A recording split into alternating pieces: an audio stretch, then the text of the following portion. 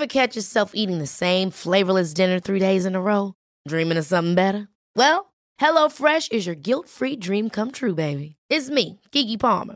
Let's wake up those taste buds with hot, juicy pecan-crusted chicken or garlic butter shrimp scampi. Hello Fresh. Stop dreaming of all the delicious possibilities and dig in at HelloFresh.com. Let's get this dinner party started. One size fits all seems like a good idea for clothes until you try them on. Same goes for healthcare. That's why United Healthcare offers flexible, budget-friendly coverage for medical, vision, dental, and more. Learn more at uh1.com.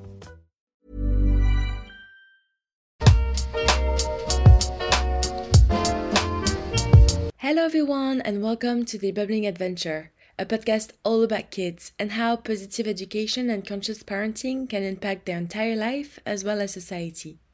I am your host, Julie, and each Thursday we are having conversations with guests on different themes, and our aim is to have open discussions, share different points of view, and learn in a non-judgmental way.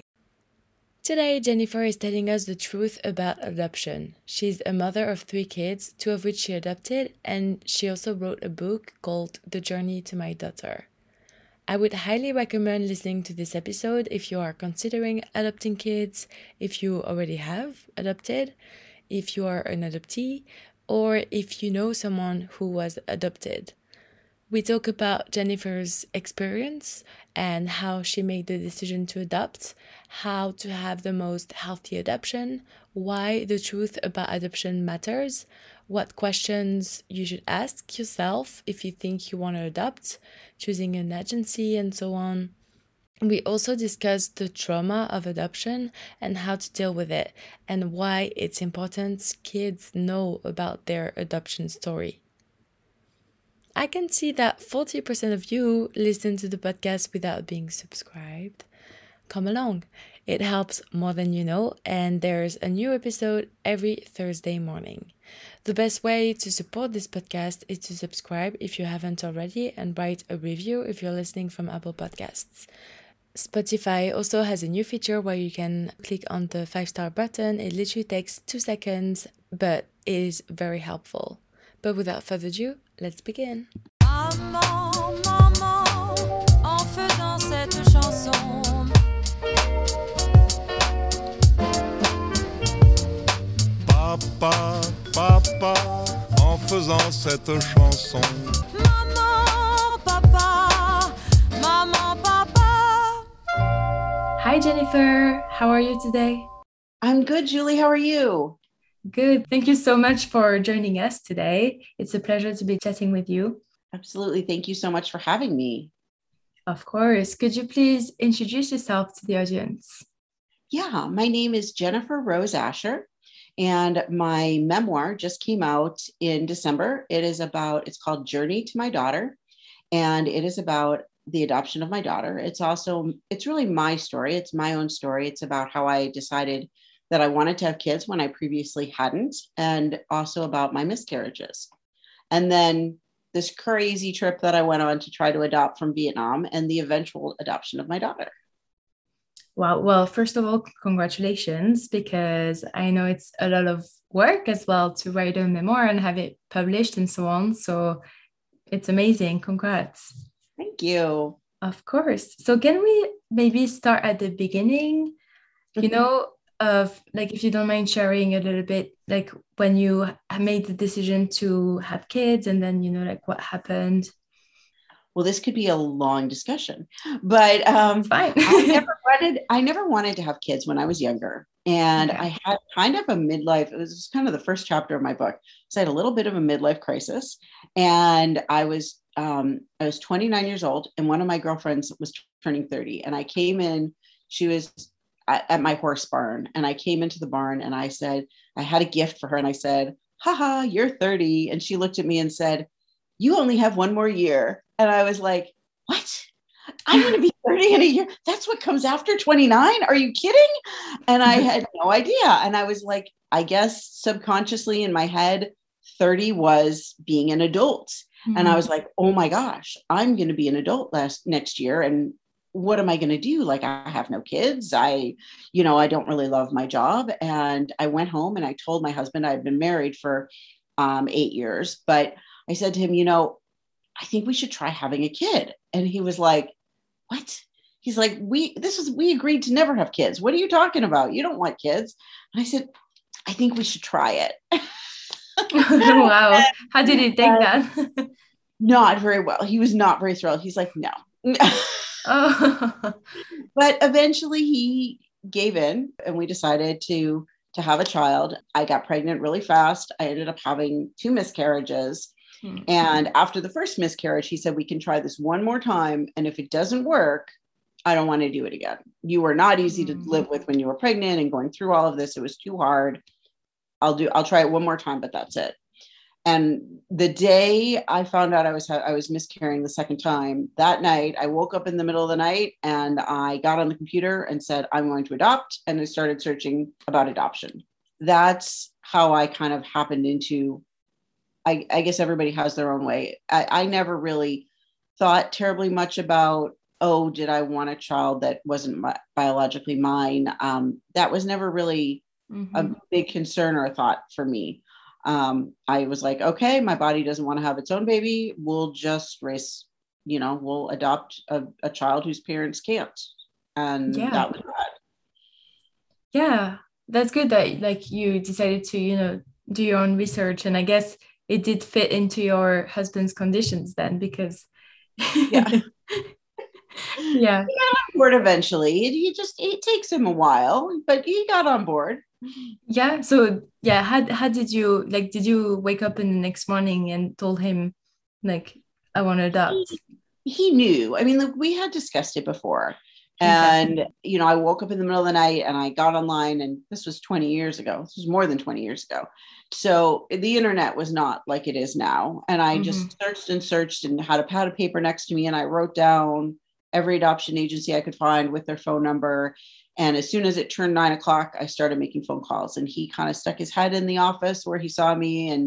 And I think he might've said something like, what are you doing? And I said, I'm calling adoption agencies. And he's like, okay. Like we discussed it after the first miscarriage, several months earlier, but that was how it happened. Okay. And so I'm not even sure. I have a few people that I know who have been adopted, but I don't know what's the process like for parents seeking to adopt. I know that sometimes it can last years and there's a lot of checks and so on. Can you tell us, like, for example, because you said that you looked at different agencies, and then how does it do you have to select one, or how does that work? It really depends. We decided initially that we wanted to adopt internationally. We wanted to go to a different country. Within the US, it's a completely different process than adopting from a different country. So, but some parts are the same. The first thing you have to do after you decide where you want to adopt from, what you're looking for, all of those things, is to pick an agency and pick a program. So for us, we did a lot of research. We looked into different countries. Initially, I thought we wanted to adopt from China. Once I learned that there was such a long wait time for China at that time, remember this was in the year 2000, I decided, one of the agencies I talked to suggested looking at Vietnam. So then we looked at Vietnam. So once we decided on Vietnam, we looked at the different agencies that have programs in Vietnam, and we chose one of them. The next thing that we did was we had to start a home study. And that's the same, no matter, at least in the United States, that's the same whether you are adopting from another country or adopting from the United States. You have to have a home study where a social worker comes to the house, asks about 1 million questions, looks at the house, makes sure you seem suitable. She comes back a few times with a new set of questions and updates and such. And then she writes a report saying that she feels that you would be a good family to raise a child. At the same time, for us, we had to do the international part, which is called a dossier.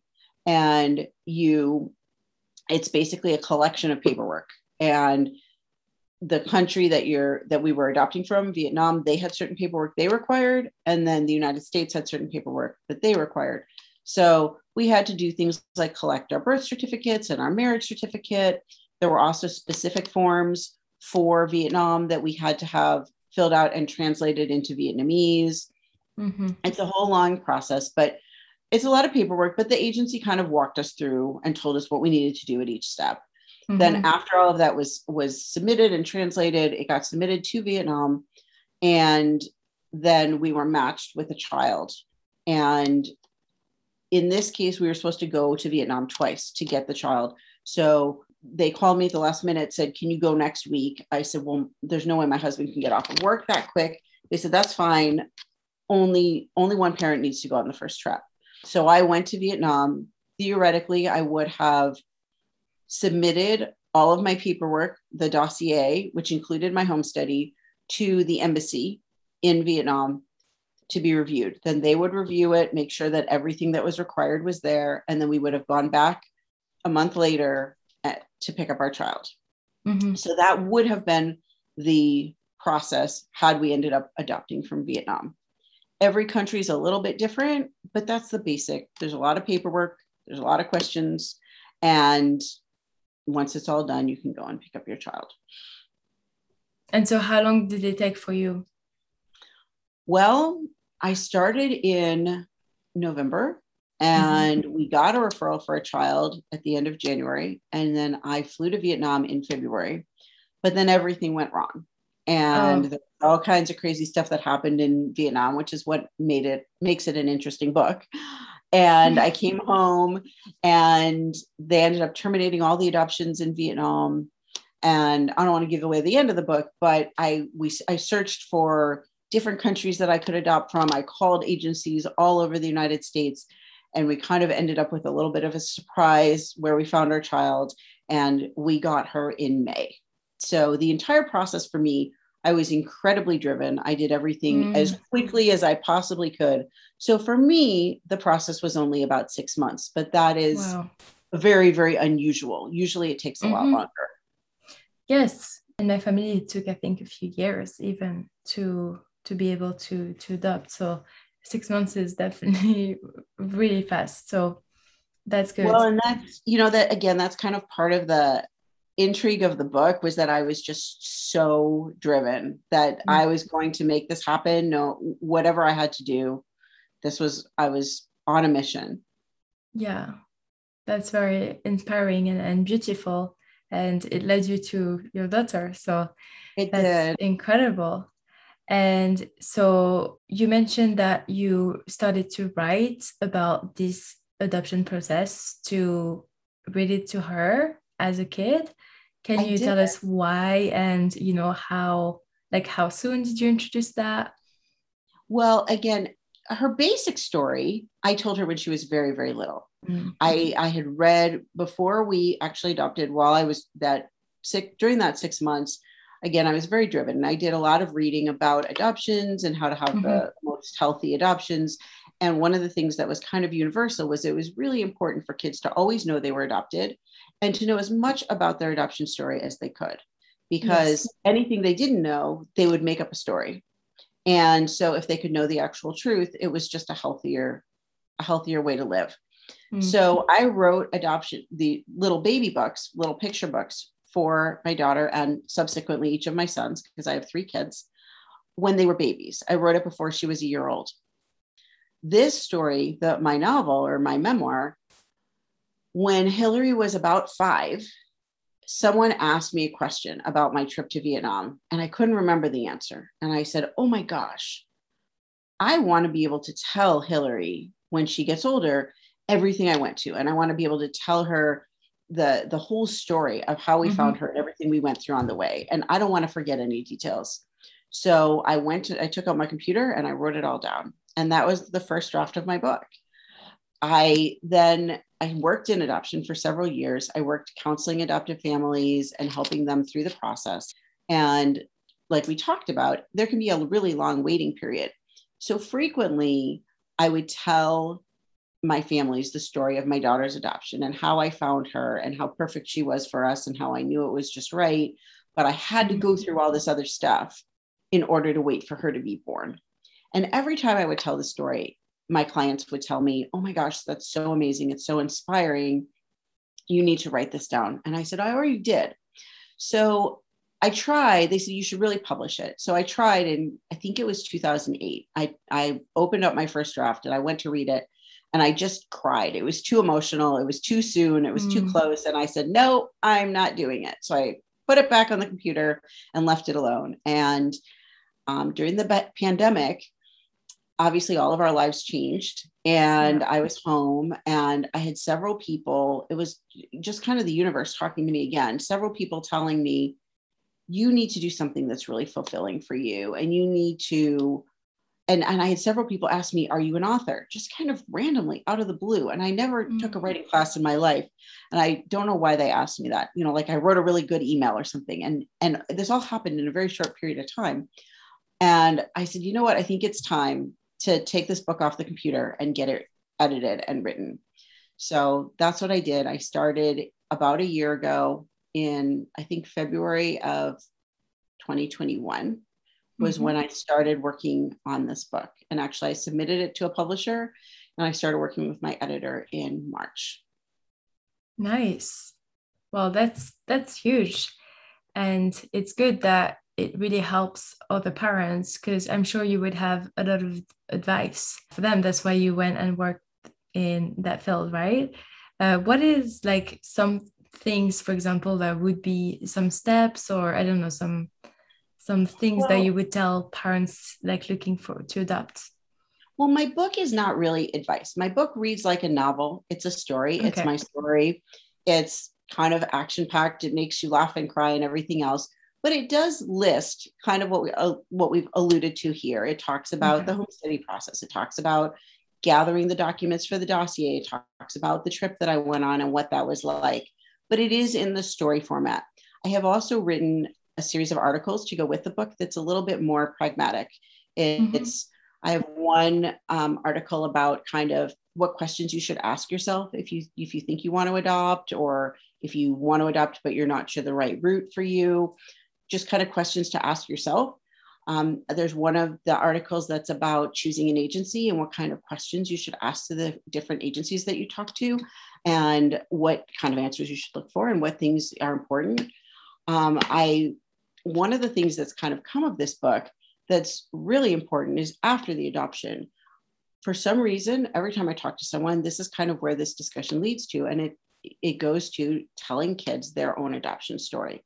And it's particularly important. I found that recently there's this large group of adopted adults who were adopted as children that are not happy. They're not happy that they were adopted. They're not happy with how their adoption was handled. There were times when there are some of these, obviously every situation is different, but in some cases, the kids were never told they were adopted until maybe they were older. And I can't imagine what that would be like to grow up thinking that this was your family. And maybe as a teenager, or who knows, some of them said they found out for themselves after they turned 18 to find out that this wasn't your biological family. That would be horrible. I can't even imagine. So I can't even imagine how to like keep a massive secret for years like that. And I wouldn't be able to sleep. I guess that many years ago, this was done. It was very taboo. And, the whole idea of unwed pregnancy was very taboo, and infertility was very taboo, back in who knows when, before the 80s and 90s, even before I was ever involved in any of this. It was very, I think when my mom was of childbearing age, they would send women off to homes for unwed mothers, and then they would just come back 9 months later and like nothing had happened. And these other women who had infertility issues that nobody ever talked about would just show up with a baby one day, and they would never talk about it, and it was never talked about where it came from. So of course those kids are going to have a lot of trauma involved with finding out about their adoption. Even when we adopted my daughter around the year 2001 when she was born, but around that time it was still closed adoptions were very, very common and even encouraged. They really didn't, the agencies that we worked with did not encourage any kind of contact with birth parents. They really didn't, encourage any kind of openness there at all. I had done a lot of research. I have a master's degree in counseling, and I knew how important it was for kids to know as much about themselves as they can. So it was really important to me that my kids always knew exactly where they came from and had as much information as I could give them. So even though at the time it wasn't really encouraged, I opened an email with my daughter's name and I gave that email address to the birth parents. And I said, if you want to get in touch, if you want to know how she's doing, send me an email and I will answer you. So in today's world, like, people raise kids with the biological parents and everything, and it's very different now. But at that time, that was like radical. So I did, and they didn't talk to me for years, but when she was about 3 years old, they contacted me.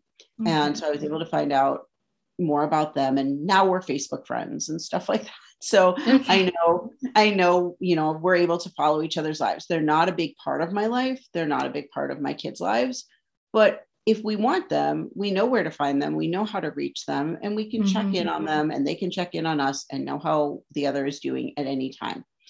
But I always left that for my kids. I always told them, if you want to talk to your birth mom, we'll call her. And, there certainly were some restrictions based on their age and how much, I was able to do at the time. I couldn't just, 2 of my kids were adopted. Neither of their birth moms live in the same state even. So, I couldn't just say, oh, we'll just go see her tomorrow, because that was not practical. Imagine the softest sheets you've ever felt. Now imagine them getting even softer over time. That's what you'll feel with Boll & Branch's organic cotton sheets. In a recent customer survey, 96% replied that Boll & Branch sheets get softer with every wash. Start getting your best night's sleep in these sheets that get softer and softer for years to come. Try their sheets with a 30-night guarantee. Plus, get 15% off your first order at bollandbranch.com. Code BUTTERY. Exclusions apply. See site for details.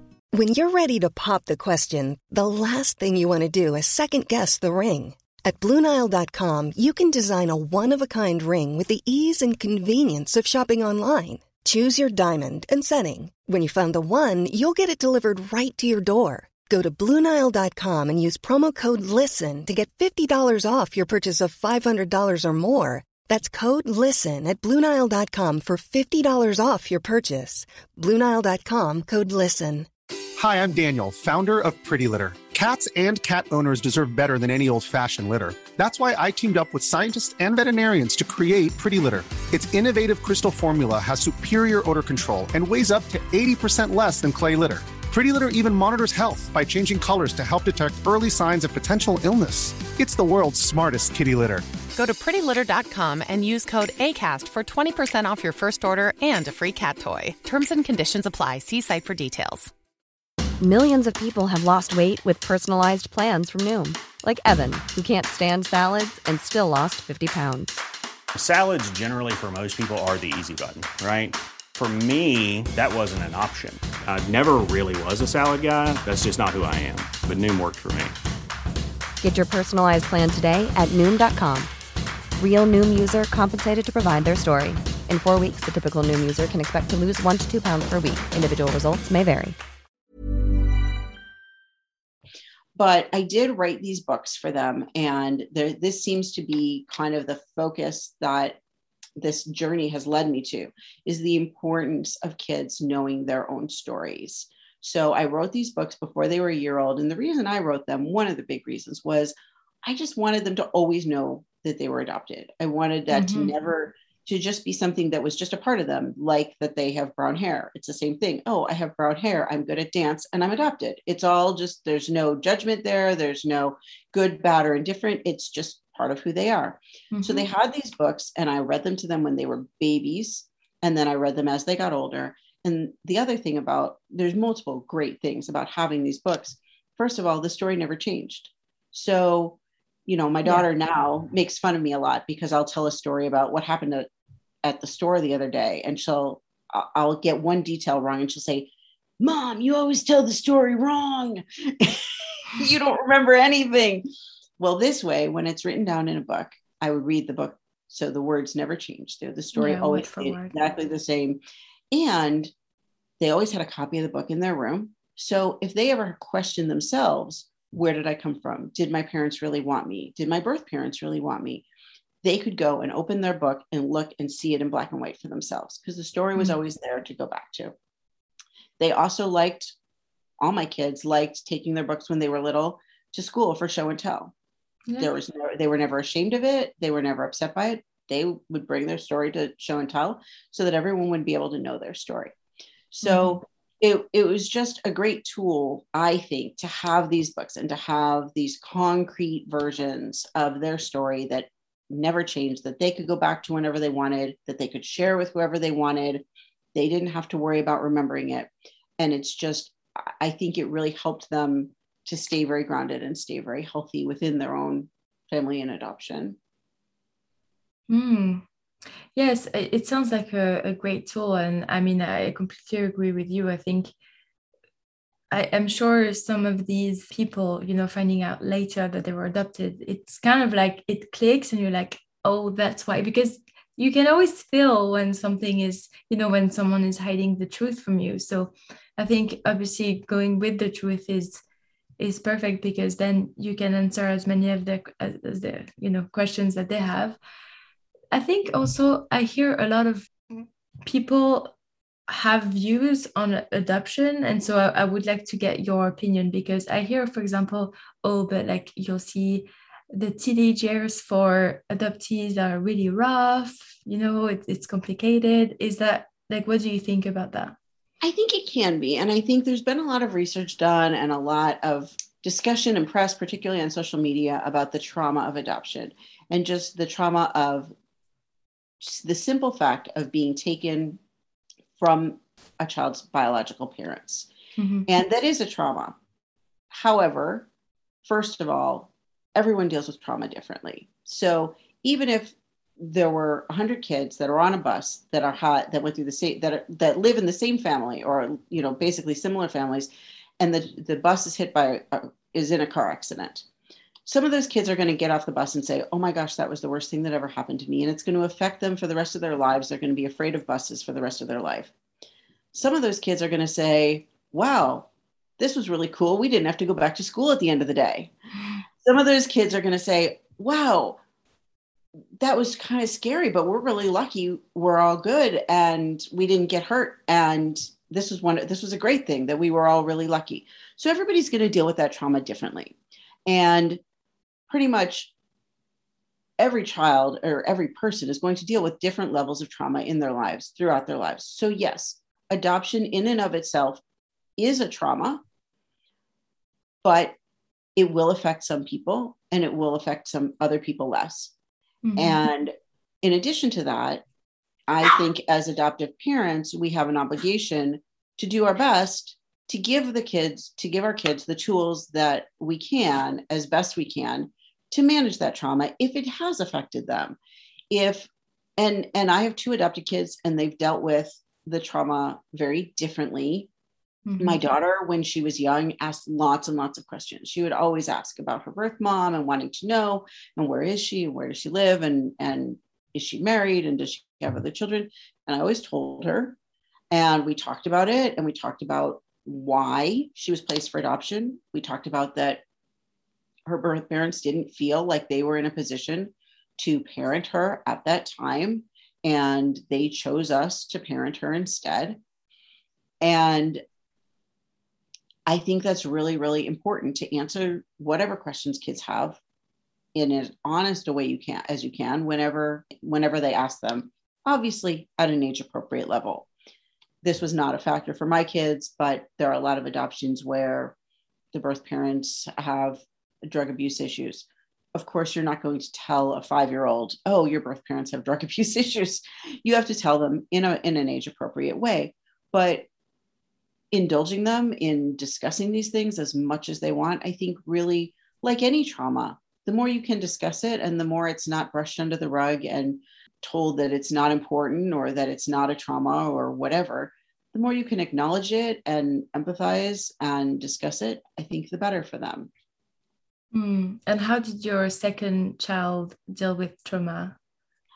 My son, he didn't really want to talk about it much.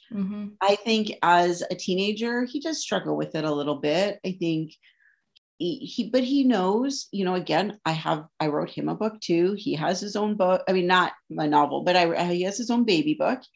And he has always known he was adopted. He's always known about his birth mom. He just didn't choose to talk about it as much. I don't know if it's because he was a boy, but definitely there are issues now that we're seeing in him that are difficult. And teenagers are difficult in general, whether they're your biological children or adopted children, it doesn't matter. I have three. Well, my daughter's 20 now, but I have three in that general age group. They're all difficult in their own way. And my biological child is no easier than either of my adopted children. They just have different issues because they're different people, and they're very different people. Yes. Yeah, no, I really liked your explanation of like the kids in the bus. I think it really speaks to me, and it explains how, different people deal with trauma very well. So it's a good image for sure. And did you, as a mother, have any, how did you prepare yourself? Did you have anything that you would do in order to be a mom of an adoptee? Like, of course you did some research. Is there any way to behave?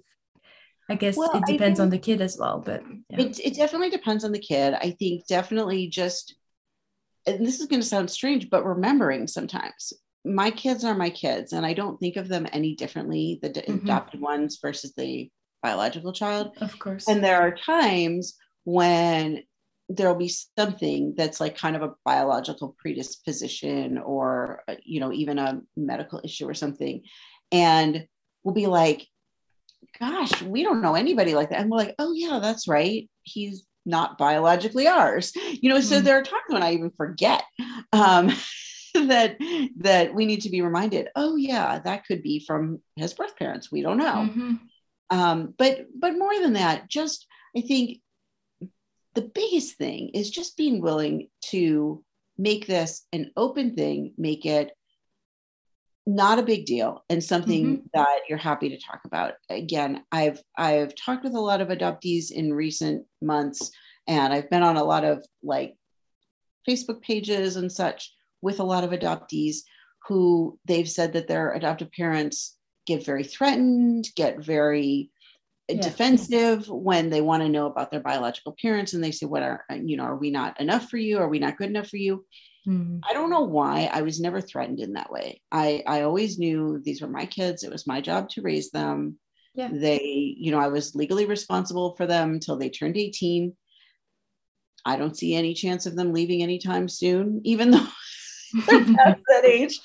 But that, this was a part of who they were. And I wanted them to know about it. And I wanted them to know their biological families as much as they wanted to know them. And I would never hide anything about that. I think it's really, really hard, especially, kind of in these international adoptions, in particular, like adopting children from China. They got almost no information at all about birth parents. And I think that would be really hard. I think the world's getting smaller every day between the DNA testing and all the social media, and how much you can find nowadays online is amazing. And I think that even those adoptees where there was previously no information available, suddenly there's going to be more just because of all this technology, which I think is great. And I hope that they seek that out and they're able to find that information, because I do think that would be really hard to just, and that's what we were trying to do. We were trying to adopt internationally where we might not have had very much information about our child's birth mother. Yeah, maybe, I don't know, maybe it would be harder if you didn't know them at all, if you didn't have any communication, and if you don't know how stable they are. I guess some parents are probably also trying to protect their kids because you don't know what information they were given at the beginning, maybe very little, but sometimes you think, what if they get so disappointed when they meet their birth parents, because it's a big deal, I think, when you don't know anything at all. I don't know. Well, and I think there's always going to be some sort of longing with an adopted child to know where they came from, to know people who look like them, to see people who look like them. I think that's just, it's always going to be an innate kind of desire. And I think if it's possible to make that, you know, to have that as an opportunity for them, I think it's a really healthy, good thing. And the fact is, no adoption stems from a happy situation. I think no matter how hard you try to think of even like a princess who's, you know, her father, the king, doesn't want her to have a child yet, it's still a tragic situation. It's still a sad situation, no matter what it is, whether the birth parents have died or they are not financially able to take care of their kids, or they're not medically able to take care of their kids, or they just choose not to. There has to be a pretty strong reason for them to place a child for adoption. So you do have to protect your children from that, particularly when they're young, and phrase it that way, that your birth parents were in a difficult situation and they didn't feel they could do a good job parenting you. So they made the selfless choice to put you with parents who had the resources, whatever they are, whether they're financial or health-wise or whatever, to be able to parent you in hopefully a better way than they would be able to. Yeah, this is very true. And I know that my uncle had a few pictures of his mom actually on the counter, so that they were out, like, you know, she's like his biological mom. And so he knew also a little bit the story and so on, but I still don't think they have like no contact with her, but at least, yeah, I think that helps to, as you said, about like knowing, you know, what they look like. And I think sometimes, and that's also circling back to what you said earlier about like, if something doesn't really make sense, or if there's a gap, they're going to make up the story. And I guess when you have a lot of questions, sometimes it's way worse than knowing the truth, and that's the truth. And so that's it. Like you know, it can be hard to take, but then there's no doubt, you know, that's what it is, rather than, oh, what if, and I wonder, and, you know, there's already so many questions they must have. Yeah, I think not knowing is always worse. I think there's been a lot of studies done about that. Children identify and see themselves as similar to their same-sex biological parent, whether they were adopted or not. So there are going to be certain traits that I see that were my mother's traits, and that's how I'm going to see myself. And there were studies done that I learned about when I was in graduate school, where even kids who were adopted and only knew this much information about their biological parents, when asked to describe themselves, they would use that information to describe themselves. And which, you know, is fascinating, because it might just be that they were, you know, that their birth mom left them on a doorstep. And, you know, whatever they gleaned from that, if they saw that as that she was weak, that she had to leave her child on a doorstep, or that she was sad, whatever they attribute those characteristics, that's how they saw themselves. So I thought that was really, really interesting. And I think, and, you know, again, that's why I tried, and in the books that I wrote for my kids, I really tried hard to portray their birth moms as loving people who wanted what was best for their children, and just weren't able to give that to them at that time. Yeah. I mean, yeah, it's definitely still like a hard process. It's definitely a sacrifice as well. So yes, for sure. So anyway, we'll put the link of your book and all of your details in the description box for everyone interested. Is there any last advice that you would like to share? One of the things that I kind of learned in, number one, in the adoption journey, and then also in my journey with writing this book, I kind of alluded to earlier, with just kind of following the universe. And I feel like, and this is kind of my own belief, and I'm not a particularly spiritual person, but I kind of believe that there's this path that we're supposed to stay on. And we're people, we're human beings. We have free will. We can stray off the path at any time. But I just feel like the universe and the way things come together, it's always going to be drawing you back to that path and drawing you back to kind of the path you're supposed to be on. And in any of these journeys, there's going to be times when you need to fight and say, okay, look, we need to push this through. We need to get this done. But there's times to look and say, look, all these signs are pointing me in this direction. There's all these things happening that are just leading me to, I need to write a book. Last year, there were all these signs leading me to, I need to write a book. And to be able to dismiss your own prejudices and thoughts and moments, emotions of that moment, to just kind of push that aside and say, and be able to observe and say, things seem to be falling into place in this way. And it's funny, my grandmother used to say when we would play cards, and then I play mahjong, and the girl I play mahjong with, they said the exact same thing. They say, play what comes to you. And I think that sometimes we need to live our lives that way and play what comes to us. That's beautiful. I so agree with it. I think if you're able to hear, because it's not always, the case as well, because if you're too busy and so on, sometimes it takes longer to get to you. But if you're able to hear your calling, then who are you to go the other way? Sometimes and definitely I still fight it sometimes, and I still say, oh, me too. This is what I want. I'm looking for a new house because I want to get a smaller house. And, I keep seeing houses and I'm trying to make them work, saying, well, if we did this and if we did this, it could work. And my realtor keeps saying, the right house will come along. You just need to wait for it. It's like, okay, it's not yours. It's not yours. Yeah. Yeah, no, it's, obviously it teaches patience as well, which I have a long way to go with patience, but me too. It's good.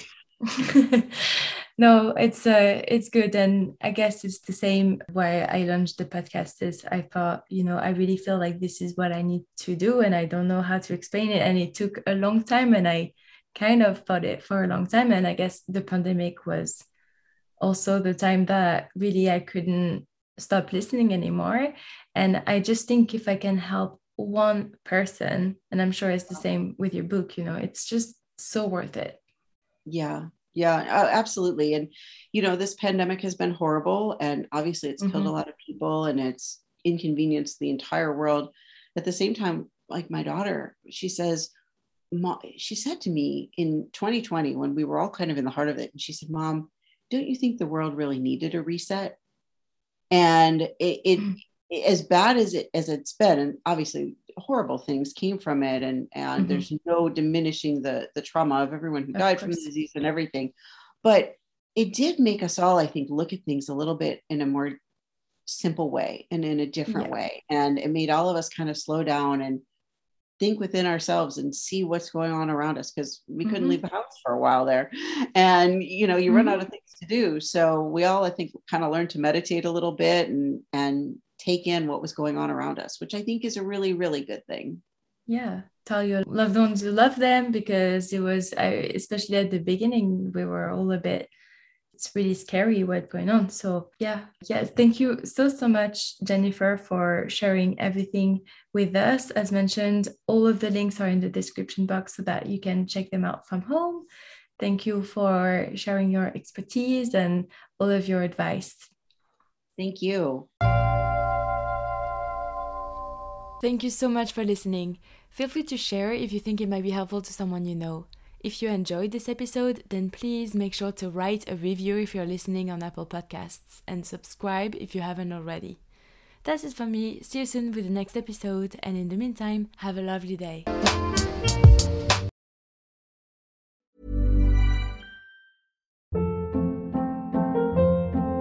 Hold up. What was that? Boring. No flavor. That was as bad as those leftovers you ate all week. Keke Palmer here, and it's time to say hello to something fresh and guilt-free. Hello Fresh. Jazz up dinner with pecan-crusted chicken or garlic butter shrimp scampi. Now that's music to my mouth. Hello Fresh. Let's get this dinner party started. Discover all the delicious possibilities at HelloFresh.com. Hey, it's Paige DeSorbo from Giggly Squad. High quality fashion without the price tag. Say hello to Quince.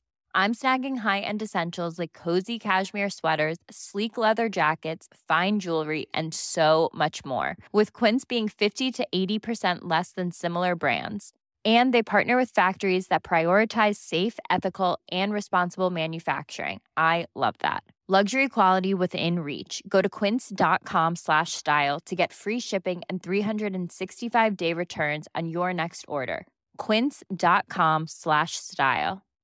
If you're looking for plump lips that last, you need to know about Juvederm lip fillers. With Juvederm Volbella XC and Juvederm Ultra XC, your lip look, whether it's subtle or bold, can last up to 1 full year with optimal treatment and no additional maintenance. Find a licensed specialist and see if it's right for you at Juvederm.com today. That's JUVEDERM.com. Add fullness to lips in adults over 21 with Juvederm Volbella XC or Juvederm Ultra XC. Do not use if you have severe allergies or a history of severe allergic reactions, or if you're allergic to lidocaine or the proteins used in Juvederm. Tell your doctor if you have a history of scarring or taking medicines that decrease the body's immune response or that can prolong bleeding. Common side effects include injection site redness, swelling, pain, tenderness, firmness, lumps, bumps, bruising, discoloration, or itching. As with all fillers, there's a rare risk of unintentional injection into a blood vessel, which can cause vision abnormalities, blindness, stroke, temporary scabs, or scarring. For full, important safety information, visit Juvederm.com.